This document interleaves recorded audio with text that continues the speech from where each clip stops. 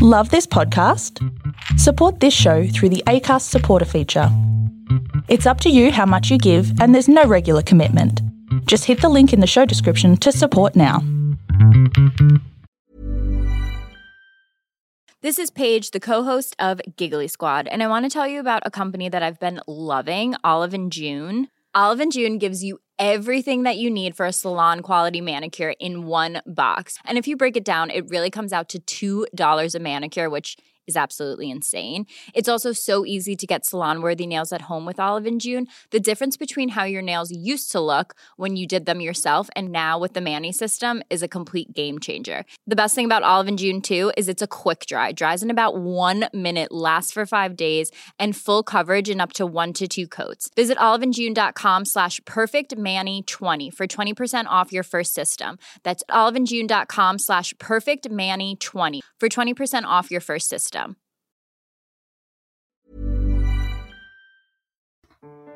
Do you miss the days when all the answers to life's big questions could be found in the juicy pages of Dolly Doctor? Sex, friendships, relationships, family, life stuff. Dolly gave us total honesty with zero judgment. We learned that it wasn't weird to masturbate, like a lot, and that periods can sometimes be tricky, unpredictable things. We talked about what to do when we had a crush on someone and how to get over relationship breakups. Having Dolly to turn to made all that teenage angst a bit more bearable. Adulthood was around the corner. We would all get our shit together, move to the city to become big-time businesswomen and sleep with Harrison Ford, like Melanie Griffiths in Working Girl. Was that just me? Life was happening. And then we all grew up and realized that everything is still confusing. Welcome to the Big Sister Hotline. Presented weekly by me, Clementine Ford, this is your place to ask all the questions you still don't know the answers to about sex, friendships, relationships, family, and life stuff, with the kind of frank advice you could expect to find from the person who loves you most, your big sister. Because life isn't easy, and sometimes we all need a big sister to call on. Hello, dear listeners, guys, gals, and non-binary pals. You're listening to the Big Sister Hotline, a weekly podcast offering frank, funny, and feminist advice on all the things that matter. Life, love, and whether or not you should break up with your no-good Nick boyfriend. Spoiler, the answer is always yes. If you're a new listener to the hotline, welcome. It's so wonderful to have you here. And if you've been with us from the start, then please know you are my favourite of my children and I love you. But joking aside, I want to thank everyone who has left such beautiful reviews on the Apple Podcast site. It makes me feel completely touched and utterly chuffed, and I'm grateful to be part of such a warm coven of brilliant humans. Now, each week on the hotline, I'm joined by a very special guest who brings their own brand of big sister expertise to help answer your dilemmas, conundrums, and straight-up anxieties about life. This week, I'm welcoming one of the most powerful and admirable women I know. Through her long and glittering career, this young woman has been a TV host, DJ, producer, and writer. She's hosted video hits, The Voice, and the Sydney Gay and Lesbian Mardi Gras. And if that weren't enough, she's also performed with the Sydney and Melbourne theatre companies. Oh, and did I mention she toured Australia and New Zealand as the resident DJ for a woman you might have heard of, Miss Oprah Winfrey. Faustina Agoli, welcome. Hey, Clementine. How you doing? I'm great. How are you? You're looking marvellous and well. Thank you. I'm feeling great. And I think a lot of this has to do with the fact that I am doing COVID in Queensland and it's just really bright and sunny and really warm. So yeah. I'm not complaining. I can't complain. It does. It makes an enormous difference. It's 11 degrees in Melbourne here today. So just so you know, I hate you. Now, when I announced that you were coming on the show this week, the response was understandably incredibly enthusiastic because you were a much beloved person. For someone who is still so relatively young, you've had such a long career in Australia's music and television and pop cultural scene that it's almost astonishing to think of how long you've been in the public consciousness and yet still have so much more ahead of you. Right. Yeah. And I guess a lot of that had to do with the fact that when I started Video Hits, I began that while I was still at university. I was super determined to get a job in television as a producer and or host of ideally music, and if not, something related to travel. And, fortunately, I got the two in the one job. When I still had, I think, a semester to go at Melbourne University and a semester to go at RMIT. So when I started at Network 10, I was flying between Network 10 in Sydney and going back to classes in Melbourne so that I could finish off both of those degrees. So perhaps that is also why that adds to this longevity aspect. Was I just was ready to go. Always ready. Yeah, I was reading your story in growing up African in Australia, and firstly, it was beautiful. Thank you so much for sharing such a personal story with everyone. But what I really loved about it was the way that you, in talking about your father who passed away when you were a baby, the journey that you go on, obviously not only just in your life, but also through this story, and in recollecting that, the connection that you formed with him through music really touched on that sense, I think, of, genetic recognition. Totally. You know what, Clementine? The very first memory I had as a human being in this world, and this is not something that I mentioned in the book, but the very first memory I have is of when my family was migrating from London, because I was born in London, over to Melbourne. We stopped off in Malaysia for 6 months, and that's because my mother is Chinese Malaysian.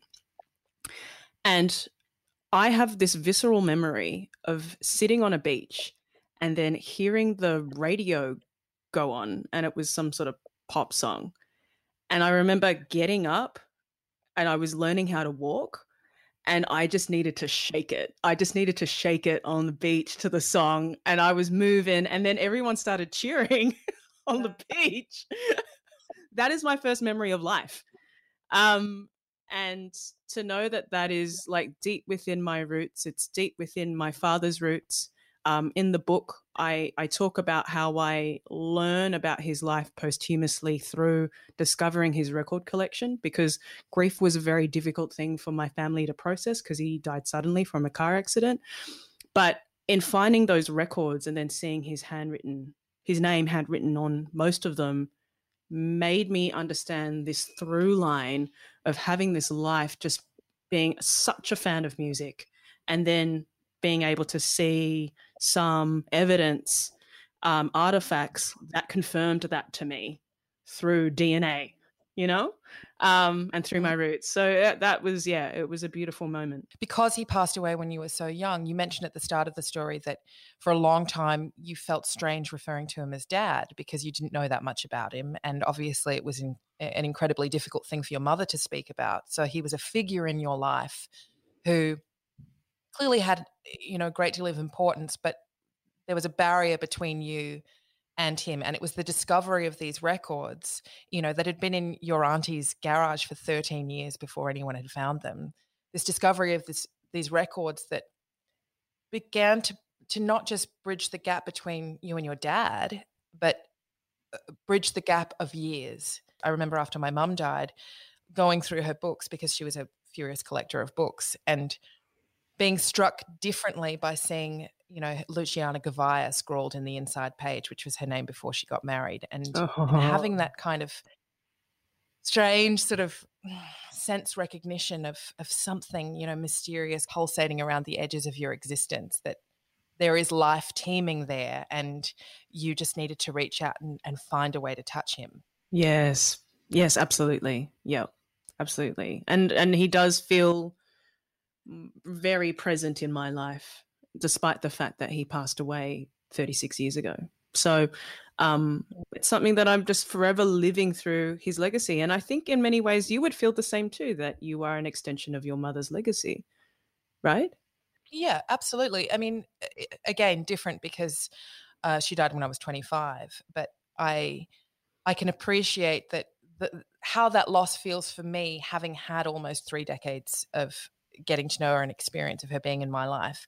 I can appreciate at least some small glimpse that for you and for anyone else who's lost a parent really young, that there is the sense of wanting to know more, but not feeling like you're able to, or maybe even entitled to, because who is this person? I can feel that keenly. Mm. One of the things I really loved in your story as well where you talk about going back to Ghana as a teenager, because of course your mother is Malay Chinese. So you grew up with this strong Chinese influence in your life, but it was going back to Ghana as a teenager that it seemed to me, at least in reading it, that you were able to connect with that side of your culture and that side of your history and your existence in your life. Yeah, it was enormous, Clementine. It really shifted gears for me. Mum took money off the mortgage for us all to fly there. It was my first overseas trip since migrating to Australia. And that all came about because my dad's sister, so my auntie, she had flown to London to our old house, found that we weren't there at the door. And then a neighbor had said, oh, they moved to Australia like 16 years ago. And so got our phone number, and then we just got this phone call out of the blue. And Mum said it was really important for us to know our Ghanaian side. And when we went over there, it was like completely different to the life I knew in Melbourne. Instead of, being around, I grew up in a very multicultural suburb of Clayton in the 90s. And to move from there to Ghana, where everyone was dark-skinned, and like it was just so fascinating to be like, whoa, this is part of our home here. And then to be welcomed in by my grandmother, who was alive then, and literally the first thing she says in her own dialect was, you look just like your father. And that was very, very moving for all of us. And it was incredible. We got to explore so much of our culture. And I got to find out that I'm literally a part of a tribe, like a literal tribe, not how we use that word colloquially today. And to know that I have deep ancestral roots. It was an incredible experience. And I think it's one of those things that I'm still unpacking today, because there's so much in that. But it really did make me level up as a person. I came back to Australia feeling more whole. And I also was aware of the privileges I had having, and the sacrifices that were made by my dad and by my mum for going to London, trying to get a better way of life for them, to send money home at times to their respective countries, to their families, and then also for them to extend their careers, because both countries were colonized by Britain. So of course there's gonna be mass migration back to England at some level. And for them, they were trained to be nurses. So I understood the legacy a lot more and didn't take my school for granted. I was a real kind of brat. I would do anything to kind of rebel school, and I still would today, because I don't like the system, quotes unquotes, the system and just how we're taught. But in that moment, I thought, okay, if I really want to like kill it, I need to comply to the system a bit. So I applied myself at school. Didn't really like being in an all-girls Catholic school, but I just applied myself. I sat in front of the classroom and did the work, and then excelled. And then that's what got me into doing, getting into a media career or picking whatever course I wanted to do. And then I really felt unstoppable at that point. I was like, I literally can manifest what I want in my life, and I'm going to go get it. And, I went from like a D, C, sometimes an E student to a straight A+ student, smashed the VCE. I just figured it out. And I also have learning difficulties. So the way that I figured it out was by making sure that I did a lot of the work over the summer, and then working with a tutor ahead of the class, so that by the time the coursework arrived during school, I was onto it. I knew what was up, and I was just more prepared. And so that was my way around my learning challenges. And a lot of that, actually, I got assessed a couple of years ago. I do present with ADHD qualities. So I think that was the reason why I was just anti the system. The system's not good for people who lack the tools to be able to function as it demands of them, and that is, as you said, that's a source of privilege itself, for people who can go to school and just bluff their way through it. Yeah. And then go on through life and bluff their way through it. The system is designed for that privilege. Oh, totally. Totally. It is totally designed for that privilege. And I think my life's work is to hack the system somehow. I've been able to successfully do it in many respects, and I'm still figuring out today. It's all a game to me. It really is. The media is a game to me. Storytelling through media is a game to me. I've just got to figure it out and get my way through the system. Without wanting to, be too reductive or trite, I think one of the most powerful things that you represent, particularly to young Black queer women in Australia, is this visibility that you not just have assumed, but that you've really embraced and embodied. You came out a few years ago, and that was an enormously brave thing to do. So congratulations. Thank you. Likewise, Clementine. Well, it's very different for me because the privileges are obviously in place. Coming out in the sense that I did offered no real, for me personally, this is what I believe, it offered no real damage or risk to my life. So right. I appreciate that was probably very different for you. So again, congratulations and thank you for being such a staunch person. But I just wanted to ask you about that transition, I guess, from a few weeks ago, Jordan Raskopoulos was on the show and, she came out as trans a few years ago and has been on her own journey, as she said, towards pride. And she talked very eloquently about the difference between a journey towards self-acceptance and that journey towards pride and how the latter is something that both healing and also powerful and something we should hold centrally within ourselves when we're going through that journey. And again, I would say to any young queer people who are listening to this who are maybe grappling with some of that internalized homophobia or biphobia or queerphobia, or you are not surrounded by supportive people in your life, that to echo Jordan's thoughts, one of the most important things that we can do and be supported in is that journey towards pride. Do you feel like you have achieved pride, or that does that resonate with you in any way? Totally. It totally has. I definitely had to go through that journey. It was, okay, here's the rub of it. In my mid-20s, like in the last year of me hosting Video Hits, I had a sense that I was like gay. I had then, and I was fine with it. I was surprised, but it felt right. And for me, very interestingly, it came through a dream, and people were like, how could it come through a dream? And then all of a sudden you wake up and you say that you're gay. It was because it was deeply informative. And I think me in a restful state, lying down, not allowing the outside world to tell me what to think or do, and allowing my subconscious mind to speak truthfully to me and remind me of who I was, just happened to be my story. The problem that I had, and it was when I woke up, I told my then male, cis, white male partner that I thought that I was gay. And the reaction was that he immediately made it about himself, which I guess is a natural That doesn't reaction. sound like this guy. And, it was a very selfish response for him rather than trying to just hear the truth of it. I then went back into the closet somehow and then felt like, oh shit, I became instantly ashamed. And then it happened again with a relationship following him, and the person that I had the same dream again, Clementine, and it was being in an intimate relationship with another woman. It felt like a woman. It felt true to me. It felt blissful. And it felt complete. And I then told that male partner who I thought I was.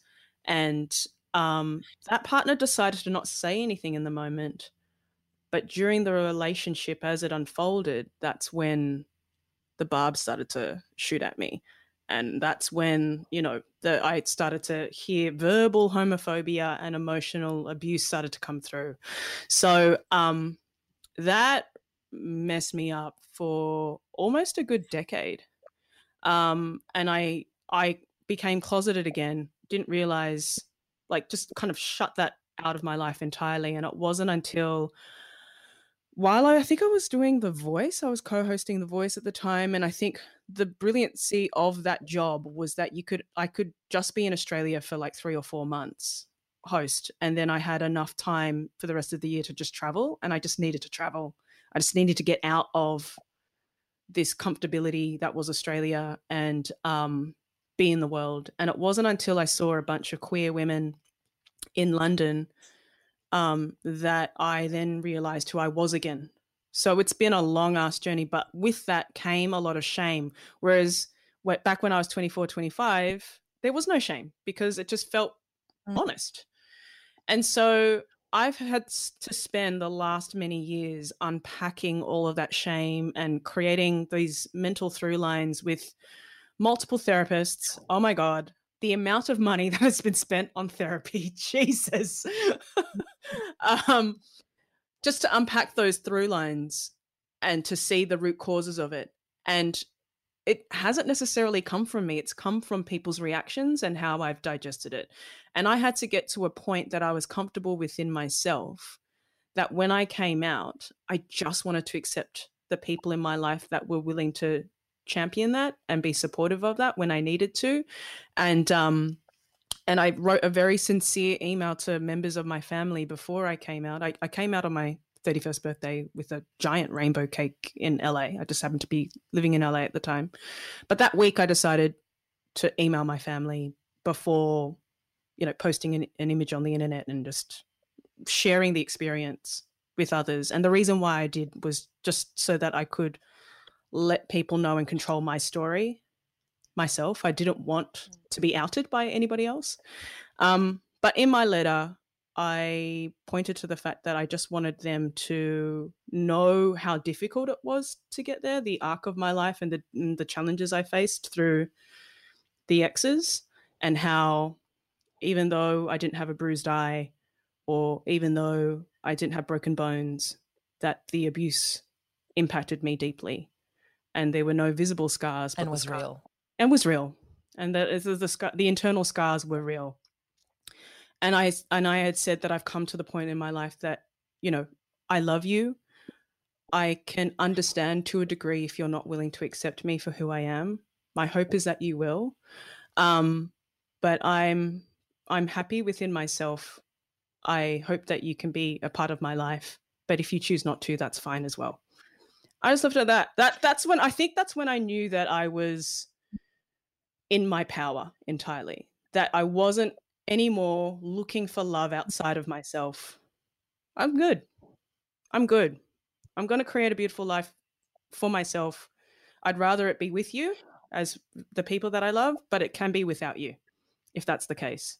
So, and I think it all came because I was just sick and tired of being made to feel shit. And I shouldn't be made to feel that way. So that, I think, was my journey. I just found it through self-analysis and understanding how the world is designed. And I knew that I could make my own comfortable, celebratory, safe space within a world that could potentially be chaotic. The dream made you feel whole and complete. And I love that feeling of recognizing that this thing inside that so often people are made to feel like they need to hide or that they need to come to some kind of, quote unquote, acceptance of, is actually not something that takes anything away from you. It's something that makes you whole and it makes you complete and you're perfect exactly the way that you are. And to celebrate love, there's nothing shameful about that. Yeah, not at all. On that beautiful note, shall we get to the questions? Let's do it. Please note my disclaimer in very big flashing lights that neither I nor Faustina Agoli are doctors, psychologists, or professionally trained sex therapists. We're just two women who've got a little thing called life experience and who won't be bound by your rigid heteronormativity.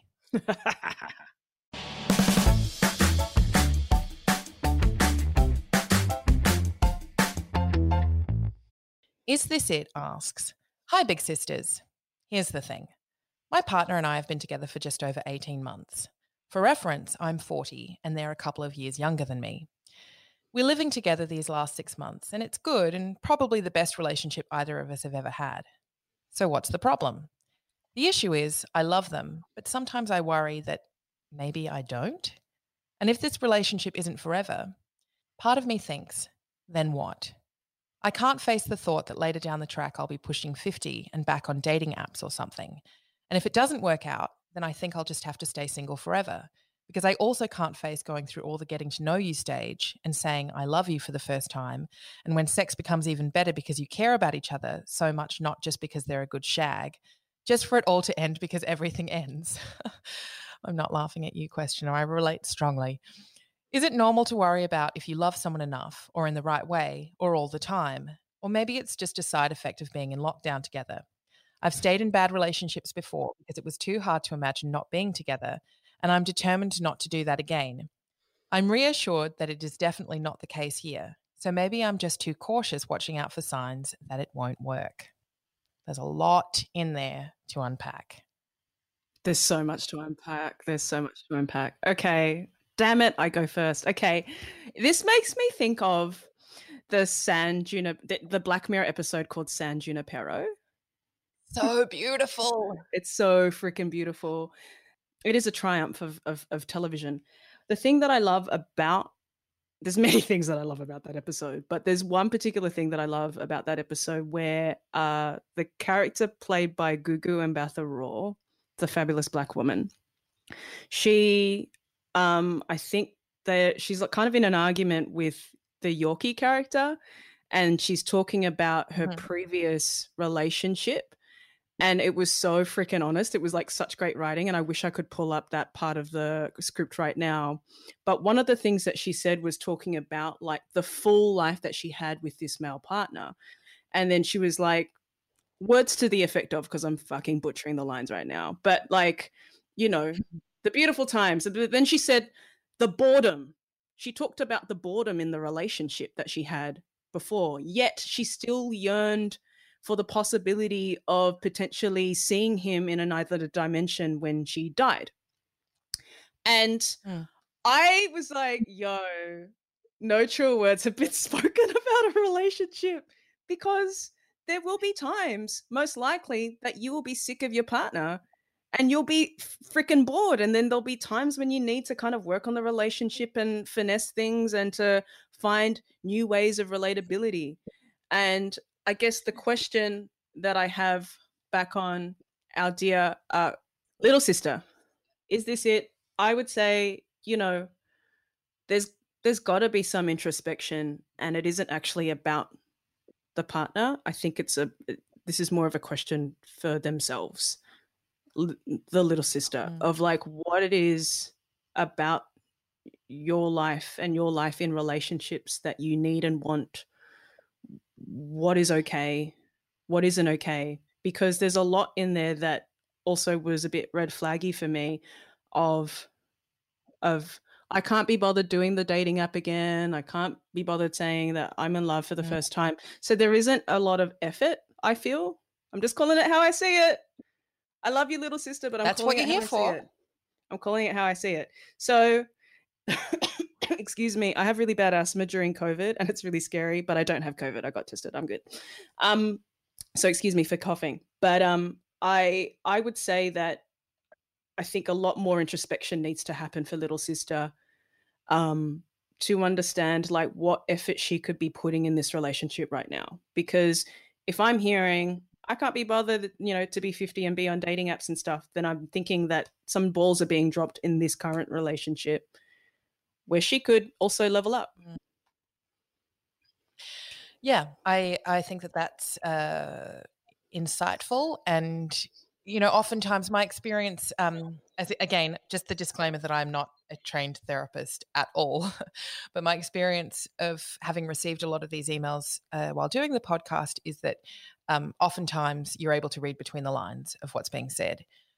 My instinct is always that if someone is asking whether or not they should leave their partner, that it's obviously something that they've thought about for a long time before they've bothered to email someone about it.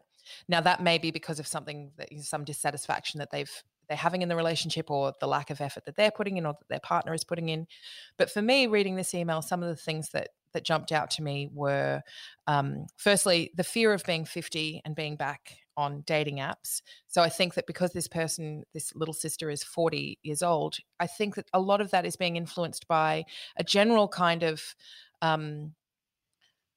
hostility towards women who age in our culture. For real. And the sense of being, once you get to a certain age, all of a sudden, all of the things that gave you currency while you were younger, in your 20s and then a little bit in your 30s, suddenly are not so present anymore. I think a lot of women are made to feel afraid of the prospect of growing old alone and what that might mean. And if anyone is staying in a relationship because they fear being single, and how that will position them in society, how that will make people judge them, or whether or not they even trust that they can be happy by themselves, because of course we're also taught that we need a relationship, and preferably a relationship with a man, to be satisfied and to have some sense of purpose in life, then I think it can be very frightening to stare down the barrel of those years where you suddenly do recognize that maybe your currency is diminishing in a patriarchal, sexist system. Damn, Clementine, that's such a sharp analysis. Oh, thanks. I also really agree with you and appreciate what you're saying about the ebbs and flows of excitement in a relationship. A lot of relationships get real boring, and that's because we've been fed this belief that the best and most perfect of relationships are always flush with the feeling of first love, as opposed to, well, we've been together for 18 months and the sex is very nice, but it's not as exciting as it was when we were first discovering each other's bodies. I mean, that's just, for me, this is one of the terrible realities of life, is that I don't think that I'm a polyamorous person. I have thought about it deeply, but I don't think I can do it, because I am probably emotionally someone who wants to connect with one person. And yet at the same time, it makes total sense to me that you would have an open relationship and be drawn to polyamory. And to anyone who is polyamorous out there or non-monogamous, I'm not at all trying to interpret your lives in a crude way, or to misrepresent what it is and how meaningful those interactions and those relationships are for you. So I apologize if I've butchered that analysis. But yeah, to me, it's a terrible kind of dilemma to want to emotionally be committed to one person maybe for the rest of your life, but also feel incredibly suffocated at the thought of having sex or a relationship only with them for the rest of your life. Yeah. Again, I think a lot of this comes back to how we frame, or how we've had relationships framed for us, particularly for women in the world that we live in, which is that it's not expected that we can be satisfied by ourselves. And it's not expected that, people might listen to you say, well, I'm very happy being single, or I have a lot of satisfaction in my life. I like my relationships with my friends, and I like not having to tolerate someone else living in my house. But I think for a lot of people, there'll always be a shred of disbelief when they hear a woman say that, because we still struggle to understand what that looks like for women. So in this case, for, is this it? I'm wondering as well whether or not they are dissatisfied in the relationship, or their excitement needs are not being met, or maybe they're not meeting their partner's excitement needs, or whatever it might be, but they feel like they should stay in it because that's what's expected of them, or they feel like if they leave, then they'll be making a fundamental mistake, because the only thing worse than being sort of vaguely unhappy in a relationship is being single. That may not be the case, though. It may just be that you are experiencing the natural ebb of having spent 18 months with someone and needing to discover new exciting things about them and with them. And, as she said, they're in lockdown. There's only so much you can discover about a partner in lockdown before you're like, oh, shut up. I think what would be really wonderful is that if Is This It was opening up dialogue with their partner, and if they were allowed to both feel safe into speaking the truth of their doubt. I've only had that truthfulness in my current relationship, and this is with a woman that I've been dating for almost a year now. And it's been incredible to be really honest about doubting things and doubting what's going on in our heads, and saying, hey, am I thinking right about X, Y, and Z? And to be able to get to that point is really incredible. One thing that I would see as like an awesome resource is Red Table Talks by Jada Pinkett Smith. Oh, I love her. Isn't it amazing? Yeah. So the woman that I'm currently dating, she's obsessed with that series as well, and loves just how honest they are and able to excavate feelings. And maybe some of the issue is that there is a sense that you feel hamstrung or not being able to have the freedom to speak the truth in your relationship situation, or perhaps you can't find the exact words. But I don't think that in this particular situation there is an issue with verbalizing what you're experiencing. But I feel like that's watching something like that, and hopefully together with your partner or partners, can help facilitate a language and a safe space to improve your relationship situation with that person and to see more of them. I think the ideal scenario is to be able to discover more about your partner over time. And yes, of course, there's going to be times when you're bored or pissed off with them, but there's going to be, you'd hope that you can get past through that, and maybe the love does become deeper. Who knows? Absolutely. I mean, opening lines of communication and increasing communication is always a good thing. And if nothing else, even if it does cause a relationship to end, it's because you've gone through a process of honesty with each other. Mm-hmm. Every one of us, not just the person asking this question, needs to examine what it means to us to love in the right way, which is something that she said, is it normal to worry about if you love someone enough or in the right way? Well, what does that look like? Because the only right way to love, as far as I'm concerned, is with respect and integrity and honesty. And that may look very different for lots of different people. We also need to become really comfortable with the knowledge and with the reality that relationships come and go in our life, and whatever experience we have in them, sometimes it can be extremely negative. Hopefully we always learn something from those relationships, but that the right way to love isn't finding someone and staying with them for the next 60 years. That may be right for some people, but it's not necessarily the formula for happiness. Mm-hmm. A natural part of loving people is the possibility that that love may come to an end and that you may experience some form of heartbreak. And so to go into, while I understand sometimes the impulse to think, well, I can't be bothered getting involved with anyone else because everything ends and I don't want to go through all of those firsts again with someone else. I love you, and getting to know them and telling them all my stories. God, I can't hear my stories again. I understand that. It is laborious. But at the same time, that's part of what makes the relationships that are worthwhile really good, is because you don't tell them all the things again. You find new stories to tell them, and you create new stories with each other. And if those relationships do come to a natural conclusion, it doesn't mean that you failed in some way, and it doesn't mean that they were a waste of time. It means that this was a period of your life where you had some wonderful memories with someone and you experienced something truly human, and that phase came to an end, and it was what it was. And then you move on to the next thing. Amen. Which we are going to do now as we move to another question.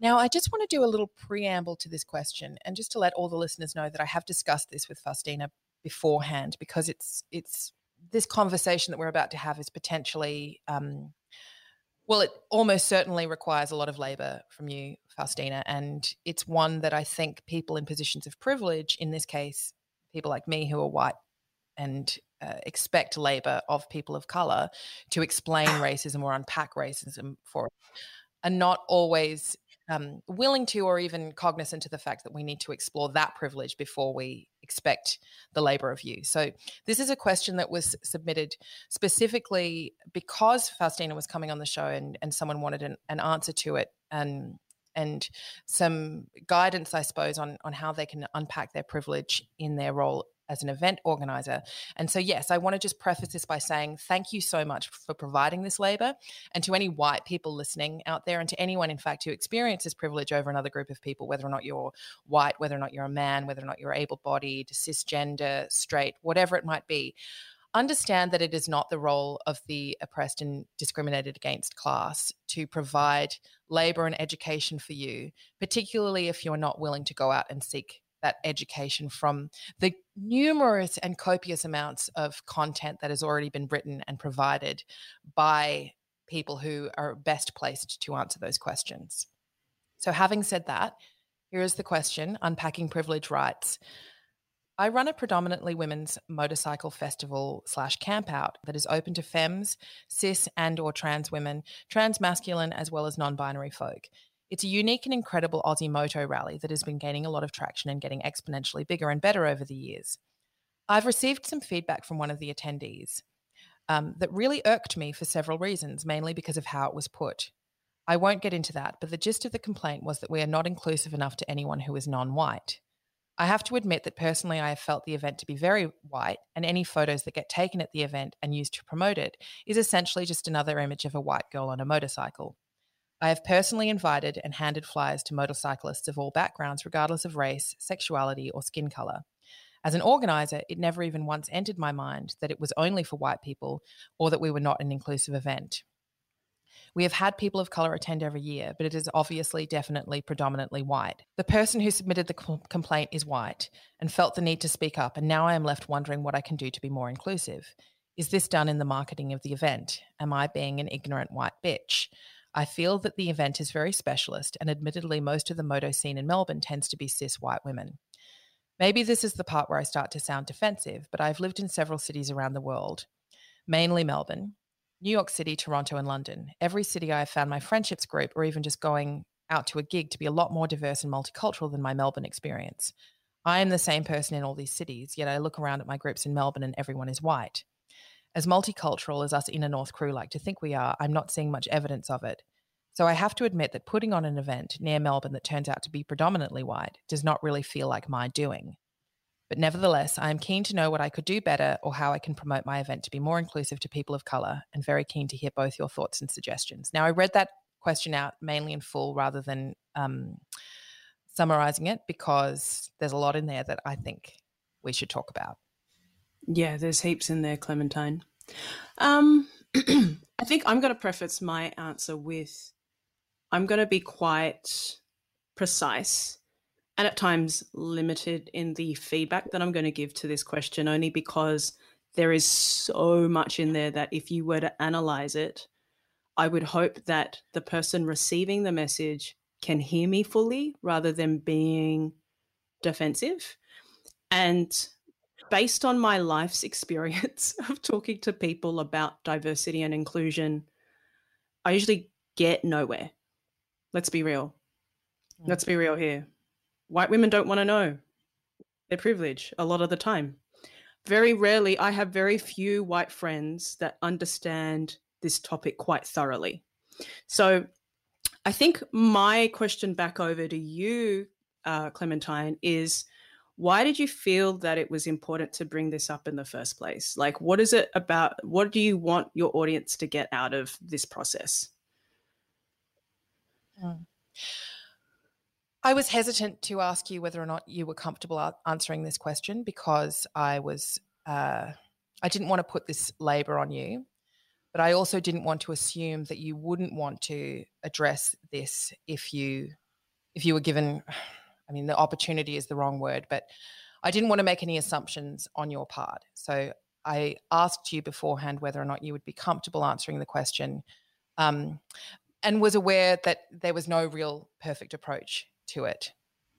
I suppose I thought, as I said to you, the listenership to this podcast is almost certainly predominantly young white women. And as you said, I think that people who have privilege are often not willing to engage with that privilege. I would also think that probably a lot of people who listen to this podcast value and rate themselves as being really progressive, and yet are good when it comes to issues of sexism, but really I couldn't guarantee that they're great when it comes to issues of racism. My own experience is that I know that, speaking to men about issues of gender equality makes a lot of them extremely uncomfortable, and they can oftentimes become aggressive in response. And I've observed that also in white people becoming aggressive in response to discussions of racism. For me, my process or my journey, if you want to call it that, or one thing that I've kind of discovered about myself and engaging with issues of racism is that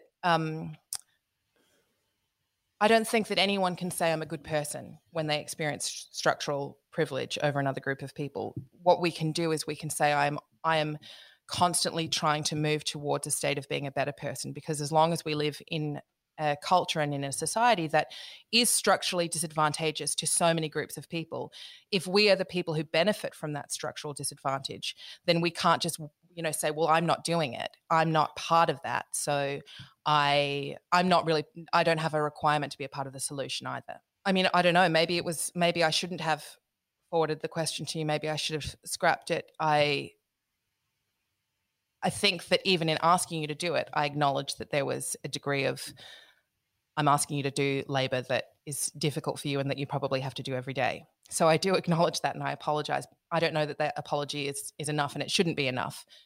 But I guess fundamentally I wondered whether or not it would be helpful to have people who are listening to this podcast be able to have that recognition in themselves and listen to it and know that it shouldn't be a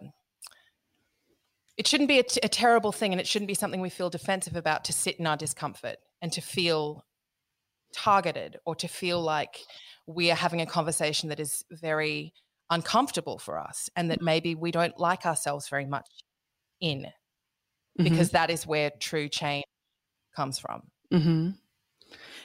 Do you have an intention for, because you do have such an enormous following of women, and particularly white women, who embrace feminism and so broadly. Is it your intention that you hope that the feminism becomes more intersectional? Well, I mean, yeah, I hope so. I can't claim that it's interesting to me that I often see white women describe themselves as intersectional feminists. And I'm not saying that that's a wrong thing to do, but I wonder whether or not that's something we can just claim for ourselves, because is it enough just to say I'm an intersectional feminist if my actions don't always reflect that?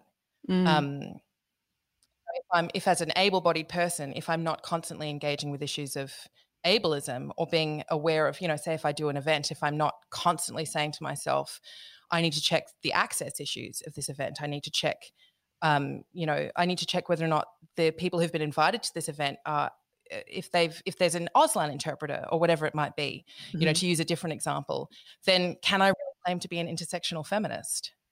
Right. I don't know that I can, and I don't think that. I mean, obviously, there's been times in my life where I've become incredibly defensive about being accused of, even using that word accused is wrong, but being called out or called in even on my shortcomings. And what I hope I've learned through that experience is that feeling defensive is a sign that you've got something to feel defensive about. And if you lean into that discomfort of what being defensive means, then actually you are being provided with a very generous opportunity to change. Totally. and to move towards something better than what Yeah. I think the way that I did find that question really interesting, and the only reason why I said yes to answering it, because I felt like it was really a predominant question of our time. There are so many events now where women can come together And there is definitely a lack of diversity and inclusion in pretty much all of them.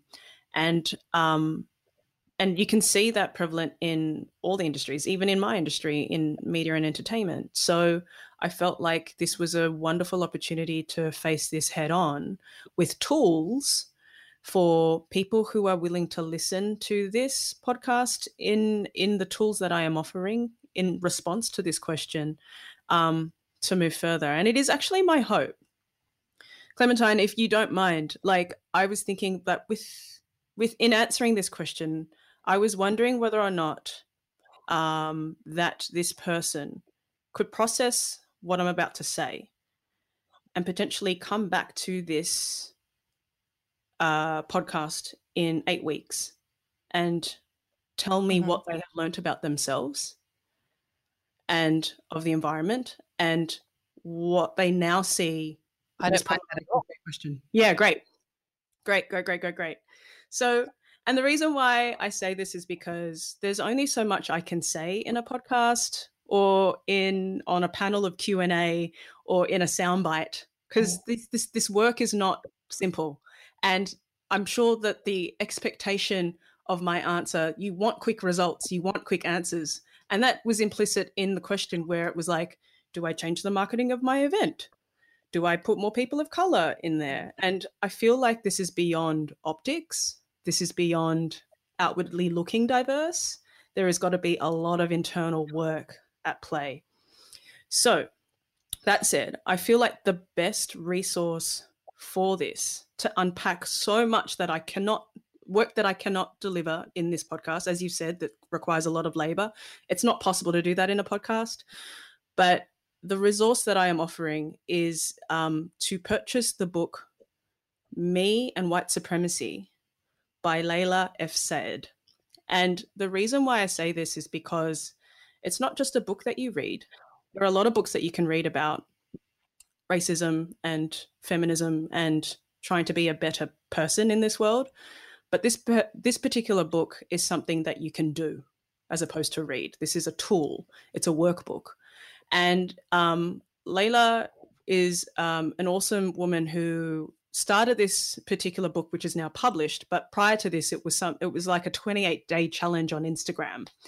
And it allowed white people to unpack biases and unpack their role of privilege and to see how their choices, their decisions, the way that they verbalize things are impacting a broader community, particularly by POC people. So I hope that there is a level of humility there in receiving this message. I think people are going to be some people might be defensive even by the title, Me and White Supremacy. And that's because when we think of white supremacy, a lot of the time we think it's like this small group of people that outwardly say super racist things, that fly around the Confederate flag if you live in the United States. Sometimes it appears here in Australia, and are intentionally racist. The definition of white supremacy is actually quite broader. It is the people that don't intend ever, who think that they are, think that the world is progressive, or they're doing the work of progressive work, and they might have people of color that are friends or lose friends overseas, and they're not realizing that perhaps some of the things that they do and say that is rooted by the things that they think are impacting people of color. So and they've also, like you say many times, Clementine, because you are white, you've been able to be so privileged as well.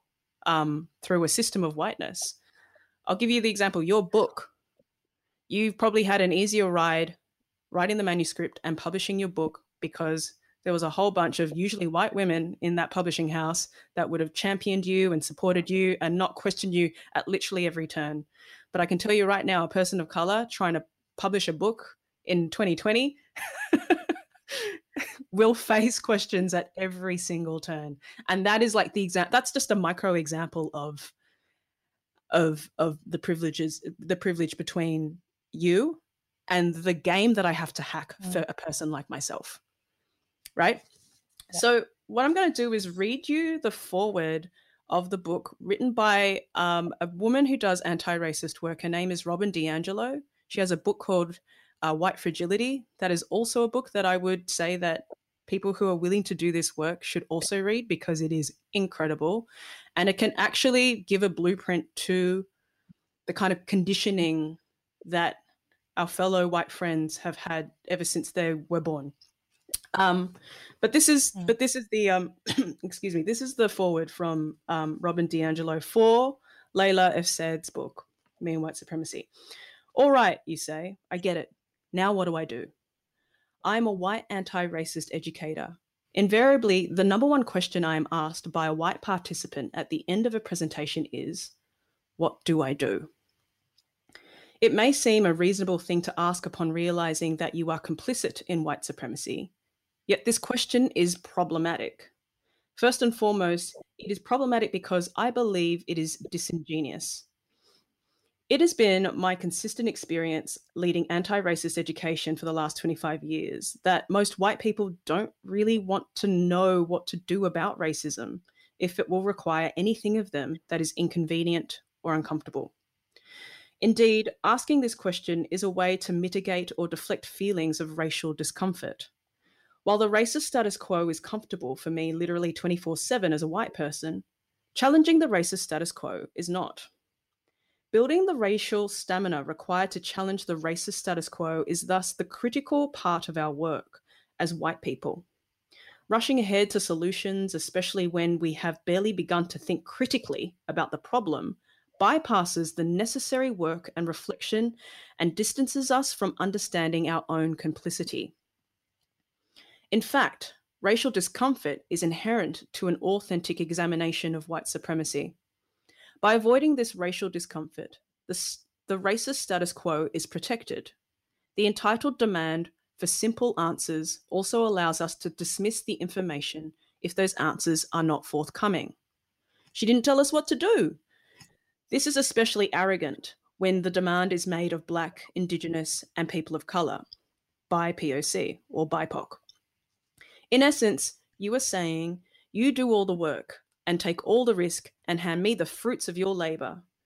I will sit back and receive them while taking no personal risk myself.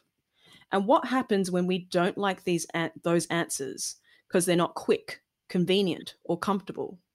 When the answers challenge our self-image of open-minded progressive individuals free of racial conditioning. As BIPOC people have experienced again and again, when we don't agree with the answers we have demanded, we all too often feel qualified to dismiss them. White supremacy is arguably the most complex social system of the last several hundred years. If only the answer was to be nice and keep smiling. But of course, there are no easy answers to ending white supremacy. In my effort to speak back to the question of what to do next, I've begun to ask a counter question.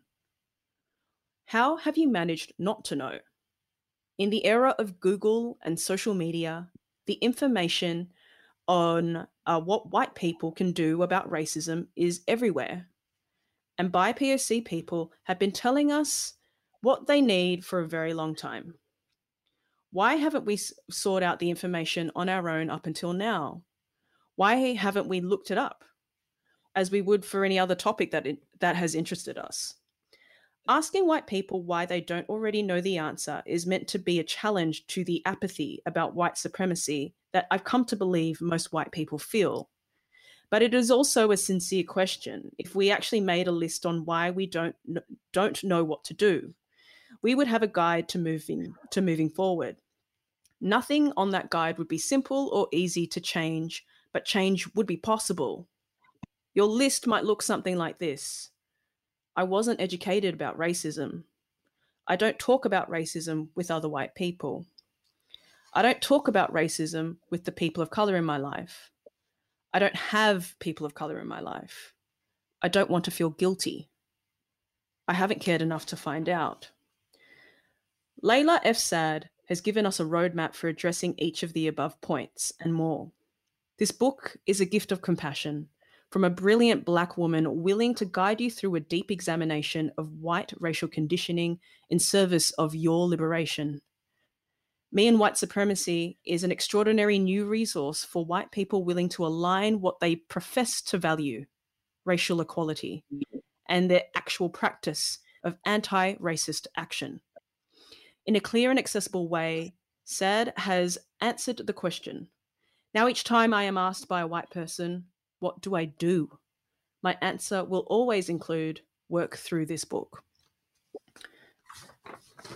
And so that is the foreword by Robin DiAngelo. And my offering in response to this is, let's give it 8 weeks. I hope that our dear motorcyclist friend can process this book, which takes 28 days to do, 4 weeks, and then perhaps another book on this list that I'm about to mention, which is, you could also read White Fragility by Robin DiAngelo. In fact, I would say that is like compulsory. And there's also the books Why I No Longer Talk to White People About Race by Reniero Lodge. So You Want to Talk About Race by Ngioma Oluo.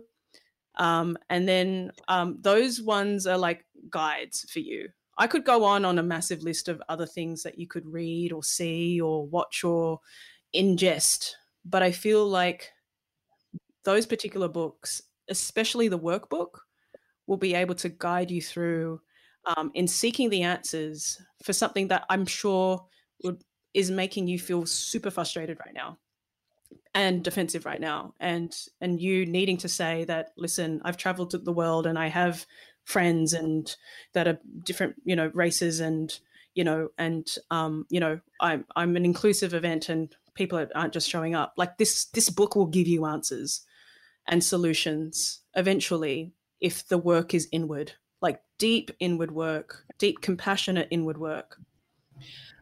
I'm going to get that book too and work through it over the next 28 days. And I'm not telling you that to be like, I'm going to do it and I'm such a good girl. But yeah, I mean, even in having this conversation with you, it's uncomfortable for me, like, because we're so trained to believe that our efforts, our minimal basic efforts when you're in the privileged class, should be acknowledged somehow. And I think I need that book too. Thank you so much for reading that and for very generously agreeing to answer that question. I think everyone listening, if and the fact that you probably are feeling uncomfortable, don't shy away from that feeling of discomfort and don't switch off and say, well, that woman on that show made me feel bad, because we should feel bad. And it's, I always say in terms of changing with gender equality is that being nice never got anyone anywhere. And if you want to change the surface area of the lake and the surface, makeup of a lake, you have to throw a big boulder into the middle of it. You can't gently place a pebble at the edge. So we're the lake right now, and a big boulder you might have felt has been thrown in the middle of you, and that's great. Lean into what that feels like and allow yourself the in amongst all of the privileges we already have, allow yourself this privilege of being changed for the better by labor that is still being done and that really should not be being done anymore. Absolutely. And you know what? It's interesting that the word that has come up quite a bit in this conversation is like being good or being like a good person. And Robin DiAngelo, in her book White Fragility, brings this up as a tool that white people do use when the topic of race comes up. And she brings up the good bad binary, right? Like, but I'm a good person, but look, I have like African friends, or like my mate Lou is Asian, like I'm cool with it. Like I'm actually cool with it. And it's not about being good or bad or being intentionally good or bad. It's about the impact of what is happening, the unconsciousness that is happening, like in the things that are said, in the things that are done, to probably some of your mates, like, your people of color mates that, as well perhaps want to opt and stay into the friendship because it's too difficult to leave, or they don't want to bring it up with you because it could blow up the friendship because of the potential reaction that they could receive.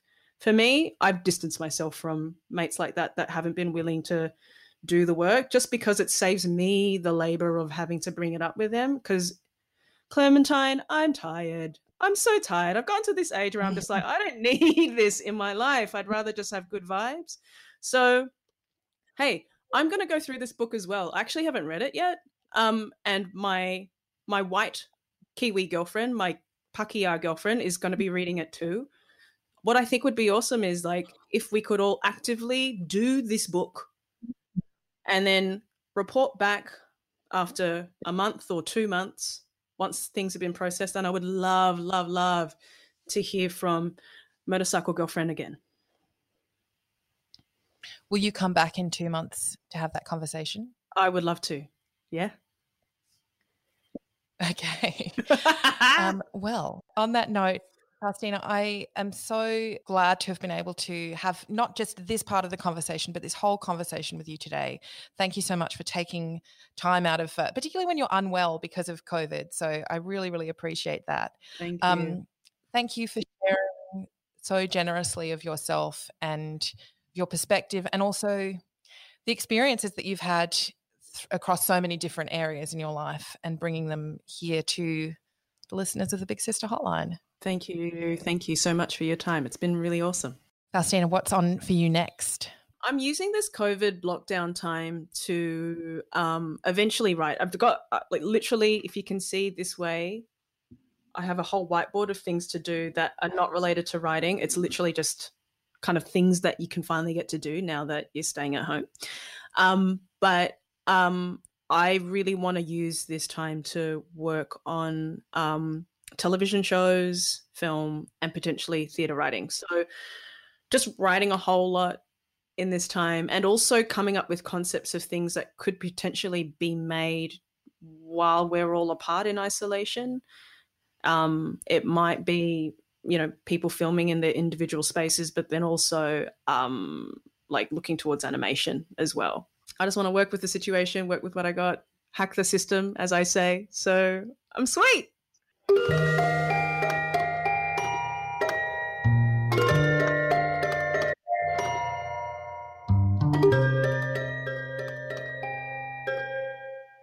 You've been listening to the Big Sister Hotline, a weekly advice podcast that delivers no-nonsense words with love from the kind of people you know have your back, your big sisters. You can find us on Apple Podcasts, Spotify, Podchaser, Google Podcasts, and everywhere else you look for great content. And you can also listen to all of the back episodes. Please, if you like it, then consider rating and reviewing it, because every part helps. And you can send your questions to bigsisterhotline@gmail.com. My guest on the hotline this week was Faustina Agoli, a writer, TV host, DJ, actor, and all-round excellent human being.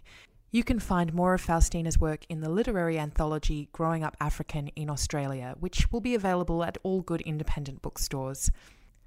Also available at those independent bookstores are those books that Faustina mentioned: Layla Syed's Me and White Supremacy, Ijoma Oluo's We Need to Talk About Race, Rennie Edo-Lodge's Why I'm No Longer Talking to White People About Race, and Robin DiAngelo's White Fragility. Remember, there's no topic too thorny and no question too weird for the Big Sister Hotline. We're here for all the questions you don't want to ask your therapist, especially now that it has to be over Zoom. So contact us instead. The Big Sister Hotline. The phone lines are open. Even when we're on a budget, we still deserve nice things. Quince is a place to scoop up stunning high-end goods for 50 to 80% less than similar brands. They have buttery soft cashmere sweaters starting at $50, luxurious Italian leather bags, and so much more. Plus, Quince only works with factories that use safe, ethical, and responsible manufacturing. Get the high-end goods you'll love without the high price tag with Quince. Go to quince.com/style for free shipping and 365-day returns.